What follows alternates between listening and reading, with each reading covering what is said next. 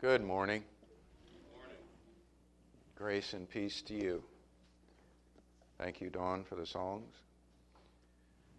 So many opportunities to help out. God places them before us. So many people to pray for.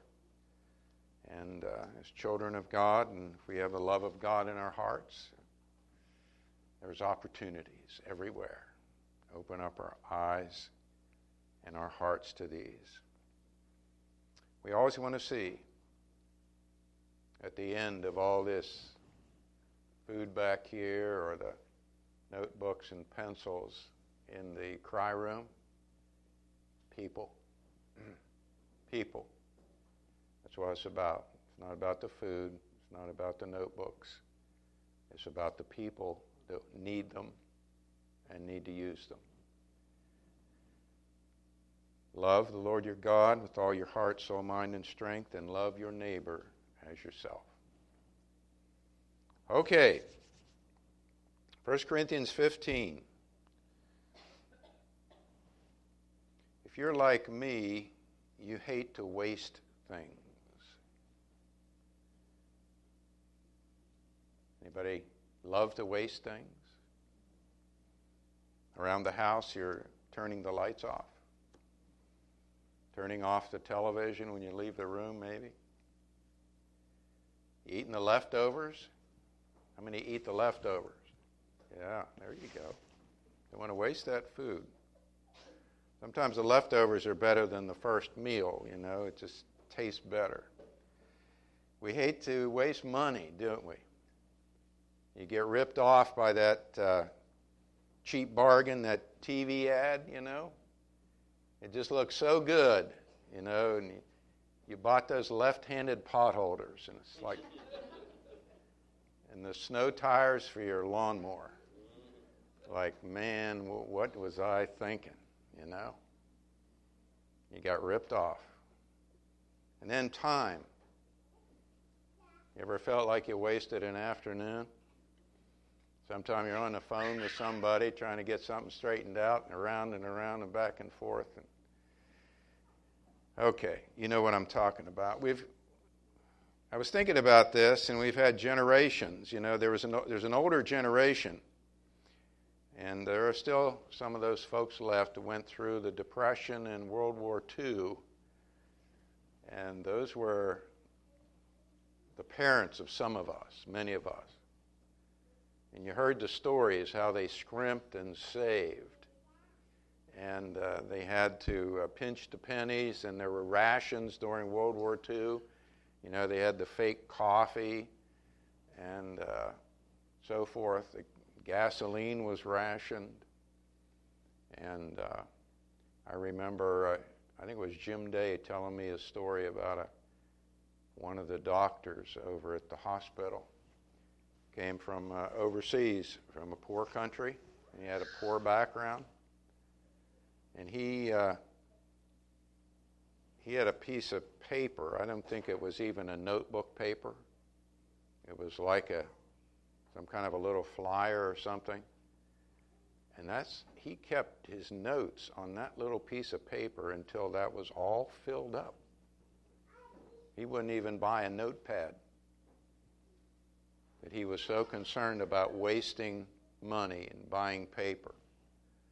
So, you know, people come from different generations and different situations. They don't want to waste.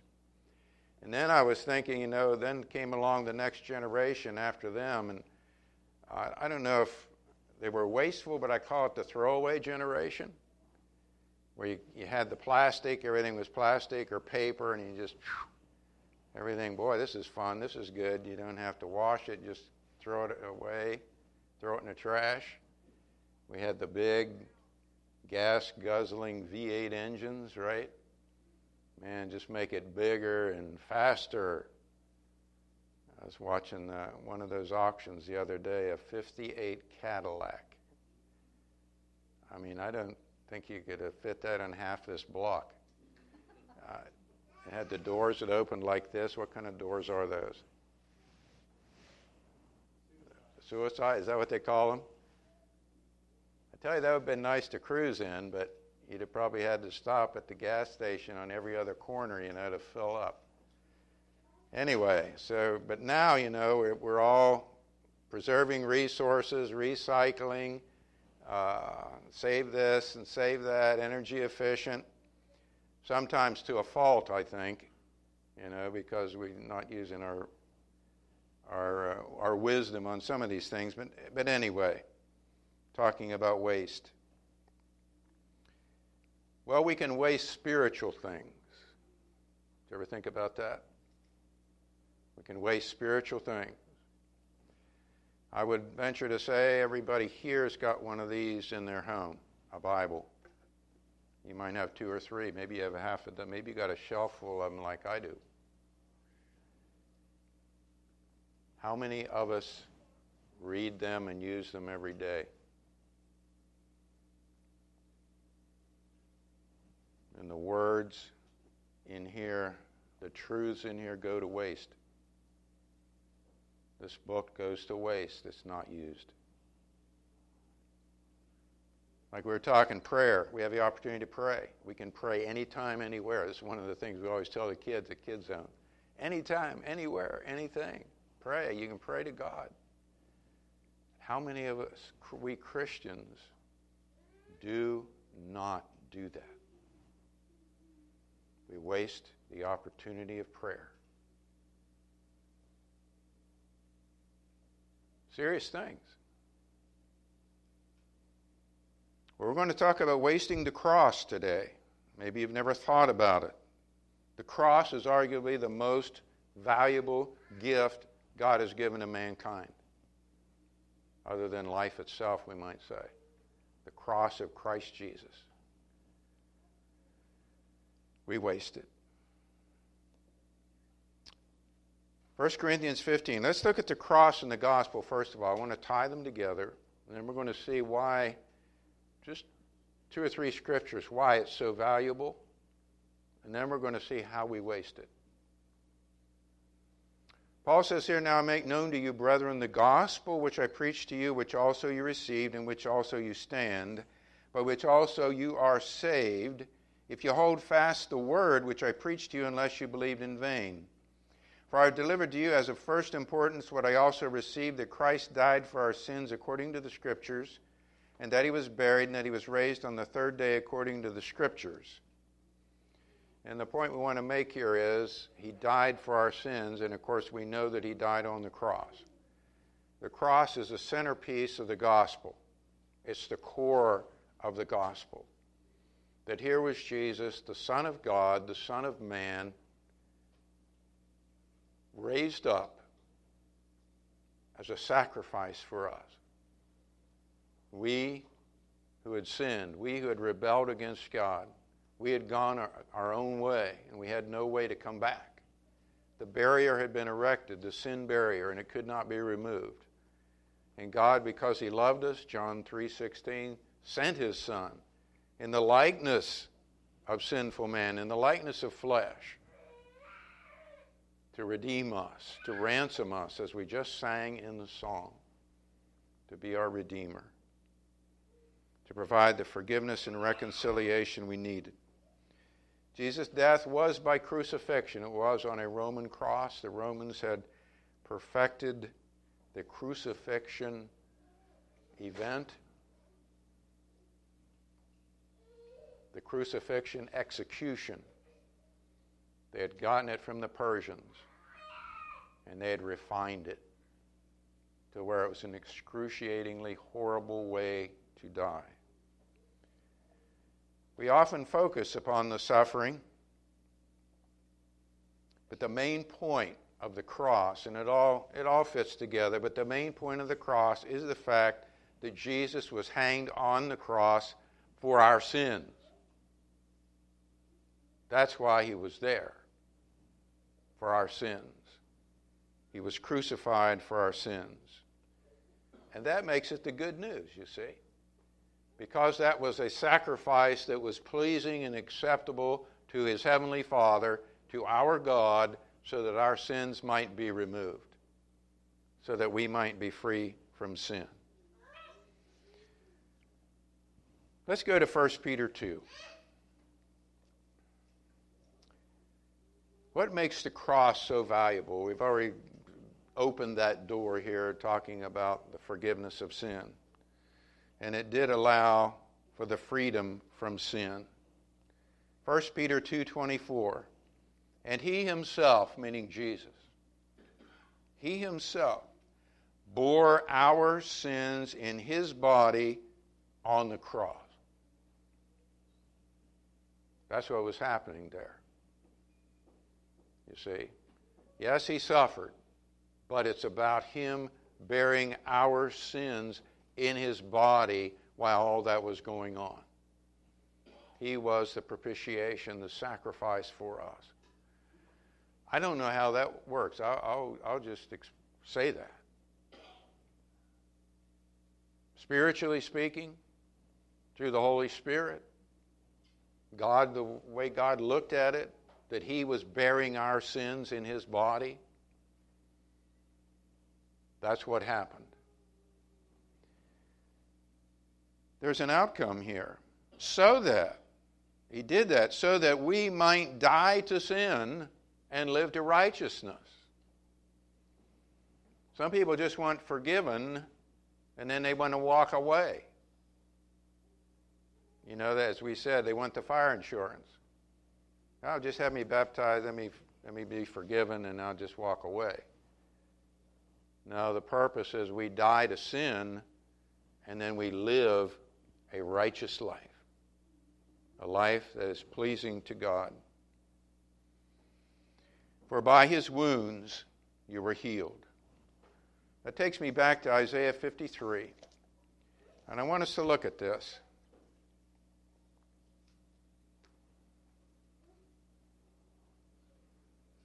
Verse 5. Of course, the whole section, actually going back to chapter 52:13, is about the suffering servant. And if you read that, and I encourage you to read it every once in a while, it just strikes you in the heart that this is our Savior and this is what was happening to him. But verse 5 says, he was pierced through for our transgressions. It's because of what you and I did. He was pierced. He was crushed for our iniquities. The chastening for our well-being or peace fell upon him. So that we could have peace and peace with God, he was chastened. And by his scourging, we are healed. Jesus received the punishment so we could be free. Verse 12. Therefore I will allot him a portion with the great, and he will divide the booty with the strong, because he poured out himself to death and was numbered with the transgressors, yet he himself bore the sin of many and interceded for the transgressors. There's that idea again, he bore our sins in his body. That's what was happening on the cross. This was God's way to provide forgiveness. Brothers and sisters, friends and neighbors, there is no other way for anybody to have forgiveness of sin with God save through the cross of Christ. It's not possible. That's what God established. His Son is a sacrifice for sin. If you turn your back on him, you walk away from the cross, you cannot have forgiveness. It's not possible. That makes the cross so valuable. Our second thought from Galatians chapter 6. The cross provides freedom from the power of the world. Maybe you never thought about that. Paul was very much aware of it. Look what he says. But may it never be that I would boast except in the cross of our Lord Jesus Christ, through which the world has been crucified to me, and I to the world. The world has its charms, its attractions. It has a great drawing power. The world, of course, is the domain of Satan, the evil one. He wants to bring us down. He wants to deceive us. He's so powerful in his deceptions, so powerful in his deceptions that people don't even realize they're deceived. That's such a terrible thing about being deceived by Satan. You don't even know it. You don't even know it. Here's where you need to find out if you're deceived or not, right here. Or have some good Christian brother or sister tell you. We're all, at one time, under the grips of the world, under the control of Satan. And no one can get out of the control of the world by themselves. It's just not possible. But Paul says, through the cross, I can be free. Can set me free. He says, I have been crucified to the world, and the world has been crucified to me. In Jesus Christ, when I die with him, Romans chapter 6, I don't have that on our list. Romans chapter 6, the first 10 verses, take it home and read it. I die with him in the waters of baptism. That is the same as being a part of his death, being crucified with Christ, and we raised to a new life. That's how Paul was crucified to the world. That's how Christians are crucified to the world today. When that old man dies in the waters of baptism and we are freed from sin and from the world. And we have to see it that way. We have to see that we are freed from the world, that the world is dangerous, that the world will lure us away from Christ, that the world will kill us unless we're free.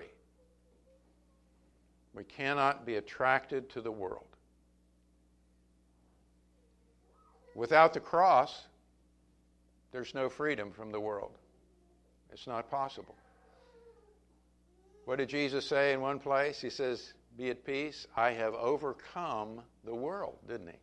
He says, I've overcome it. That meant he overcame all its deceptions, its lies, its powers, its evil. He overcame it in his body when he lived. He lived a perfect life, and then he offered himself up so that we might have a part in his life as well. All right, our third thought, this is from Ephesians 2. Through the cross we receive reconciliation with God and fellow sinners, thus bringing peace. Ephesians 2:13. But now in Christ Jesus, you who formerly were far off have been brought near by the blood of Christ. When you see the blood, see the death of Christ, see the cross. For he himself is our peace, who made both groups into one and broke down the barrier of the dividing wall. Both groups he's talking about here are Jew and Gentile. Those who were God's people and those who were not. He's made them into one. He broke down the barrier of the dividing wall by abolishing in his flesh the enmity, which is the law of commandments contained in ordinances. That's the law of Moses, the old covenant. That was removed. He kept it, he fulfilled it, it was removed. So that in himself he might make the two into one new man, thus establishing peace. Now in the church, we read this in other places, there's not Jew and Gentile. Not anymore. Just Christians. Just saved.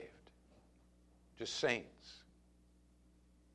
We don't look at the background, the culture, the color of the skin, the ancestry. Doesn't matter. Has nothing to do with Christianity, being a Christian. One man, one person in Christ. And might reconcile them both in one body to God through the cross. You see? cross again being that which removed the barrier of sin. All had sinned, both Jew and Gentile. Paul writes extensively on that in Romans. No one was free from sin. By it, having put to death the enmity. So much happening in the cross. The cross is, what can I say? It's invaluable. You can't put a price on it. Jesus Christ, the gift of God, the Father, to the world. And we could go on with some other things that have to do with the perfect Lamb of God and his sacrifice. But only through Christ is reconciliation with God possible. The barrier of sin is removed. We can be at one with God. We can be at peace. Jesus prayed in John 17, I want them to be one, Father, as you are in me and I in you. I want us all to be one together. The unity. That can only happen in Jesus Christ, and it only happens through the cross. It cannot happen outside of the cross.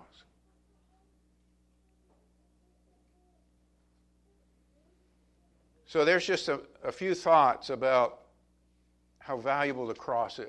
You know, you've heard lessons on the cross before and the gift of God.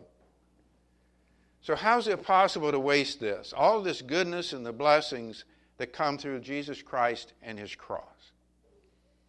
1 Corinthians 1. We can waste the cross by causing people to put their faith in something other than Jesus and him crucified. This is something we really have to be careful about. It's the cross of Christ and his death. That is what saves us. He is the one we're to have the faith in and the trust in what he did, his righteous life, his gift, his sacrifice. 1 Corinthians 1:17, for an example. For Christ did not send me to baptize, but to preach the gospel, not in cleverness of speech, so that the cross of Christ would not be made void. For the word of the cross is foolishness to those who are perishing, but to us who are being saved, it is the power of God. Paul uses two examples here of how we could make the cross void or wasted. Okay? And the first one is baptism. Christ did not send me to baptize. A lot of people jump on that and say, look, that baptism, you don't need to be baptized. Well, that's not what he's saying. It's not what he's saying at all. He's saying, I could go out and preach, you need to be baptized, you need to be baptized. And maybe you might have heard a lot of preachers stand up and say, you need to be baptized. Okay, I understand that. But if we're just dipping people in water and they have not first heard of the cross of Jesus Christ, and they're not doing it because they are being immersed into Jesus Christ, into his death, that immersion in water is worthless. It's meaningless. It's nothing. We don't preach baptism. Baptism is a response, part of the response to the cross of Jesus Christ. And if we're focused on that, we have wasted the cross, because if you're just, hey, I've been baptized, sorry. That's not where your salvation is. It's in Christ Jesus, through his cross. What else does he say? Cleverness of speech, fine-sounding words. You might have heard some of these preachers on TV. They can practically mesmerize you with their garble, with their talk. Smooth and slick and slimy. Boy, I love to hear him talk. He's so sweet. What's he say? I don't know. You know? Is he preaching the cross? Is he preaching the cross of Christ? Like Paul says here, it's not a popular message. It wasn't popular in the first century, and I'll tell you what, it's not a popular message today. Jesus Christ and him crucified, how foolish is that? Well, we can just all get along without that. Everybody just be friends and be brothers. You probably even heard this from politicians' mouths. Folks, that's meaningless stuff. It has nothing to do with being saved, being pleasing to God. It doesn't save a person. It's the cross of Christ. So I'm focused on any of these other things. Good works. Your own right, I mentioned good works. We have opportunities. Okay, they don't save you. Live a righteous life. Strive to be righteous. Yeah, you should, but that's not going to save you. We always have to come back, as we say, to square one. The bottom line is Jesus Christ and Him crucified. He is the one that saves us through His cross, through His blood, through His death. That's the message. If you don't want to follow this Jesus, who also says to you, take up your cross, well, then I'm sorry. Because I can't change the message. We dare not change the message. Because any other message will not save you. It will not save you. And so if we change the message, guess what? We've wasted the cross. We wasted it. Our second thought from Philippians 3. As an individual, we waste the cross by rejecting the message, by rejecting it. Philippians 3:18. For many walk, of whom I often told you, and now tell you even weeping, that they are enemies of the cross of Christ, whose end is destruction, whose God is their appetite or belly, and whose glory is in their shame, who set their minds on earthly things. A bitter and terrible picture of what Paul says are the enemies of the cross of Christ. They're not focused on the cross, on sacrifice, on Jesus' sacrifice, on Him, but on their appetites, what they want to do. Their flesh. Paul writes a lot about the flesh. That's what they follow. The things of the world. Earthly things. We just talked about the world. That's their focus. That's what they want. That's where they put their trust. And so when that is our God, and that is our trust, and that is our love, and we reject the cross, we've wasted it. We've thrown it away. We've said, the cross of Christ doesn't matter to me. Right? It doesn't matter. This matters more. That matters more. He matters more. She matters more. I don't want the cross. We've wasted it. What a terrible thing. The day of judgment, to stand before our Heavenly Father. And He says, you wasted my son's death. You wouldn't listen. You didn't see my love, my arms outstretched.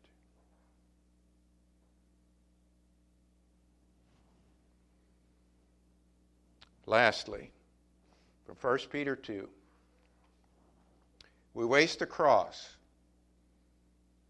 by not telling others its message. This was in one of our songs Don led us in. In 1 Corinthians 9:16, Paul says, woe is me if I do not preach the gospel. That's not on your little list. Now you say, well, Paul was an apostle. He was chosen. He's a preacher. Yeah, that's right.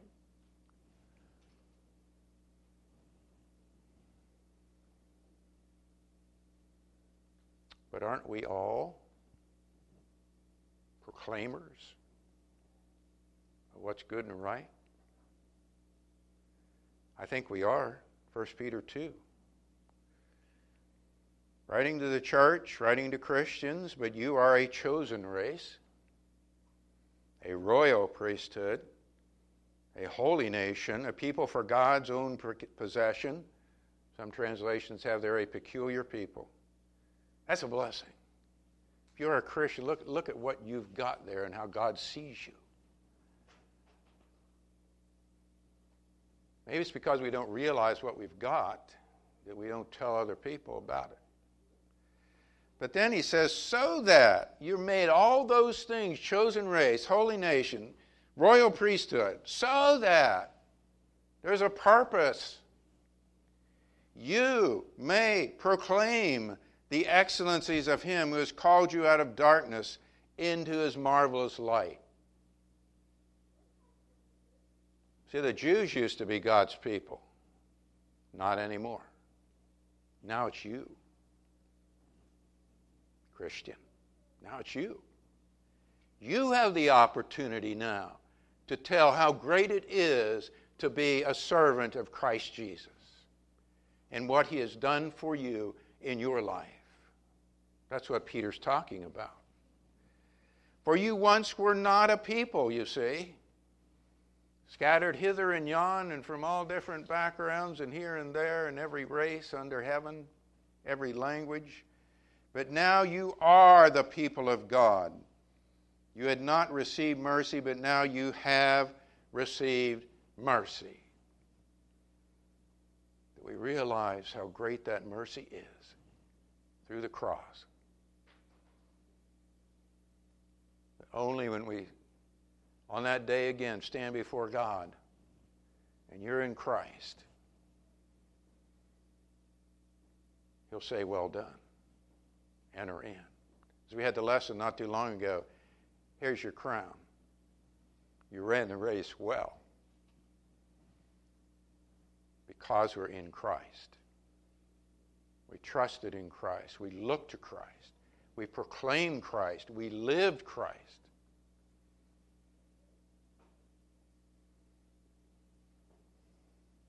We tell others about our good fishing hole, don't we? Yeah, I caught some bass out there. Or a nice vacation spot. Or a good doctor you finally found. Or a nice hand cream. Or you got a real deal on a refrigerator here, or a power saw there, or a set of dishes on QVC. We'll talk about all that stuff, how great it is. But why do we hesitate to tell the greatest good news of the cross of Christ? And when we don't, we waste it. We waste it. Don't waste the cross. Don't waste the greatest gift of God to mankind.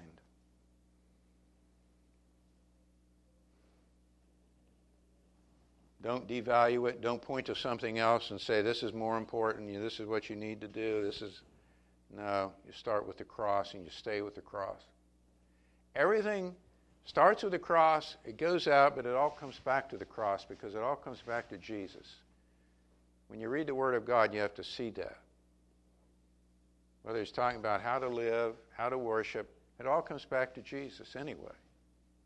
You can't escape that. And God had designed it that way. If you're not a Christian, don't waste the cross. Don't reject it. Don't throw it away. See it as the greatest gift God has given to you. And if you are a Christian, tell somebody else about the greatest gift. God will help you. I promise he will, because he said so. He's told us to do it. Yeah, maybe you'll fumble and bumble a little bit, but if your heart's in it and you really believe it, you really love him, you really see the cross being the greatest gift for forgiveness and reconciliation and hope and a future, you know what? God will bless your tongue. He'll bless your heart, and you'll be able to tell what needs to be said. If you want to respond this morning in any way, please come while we stand and sing.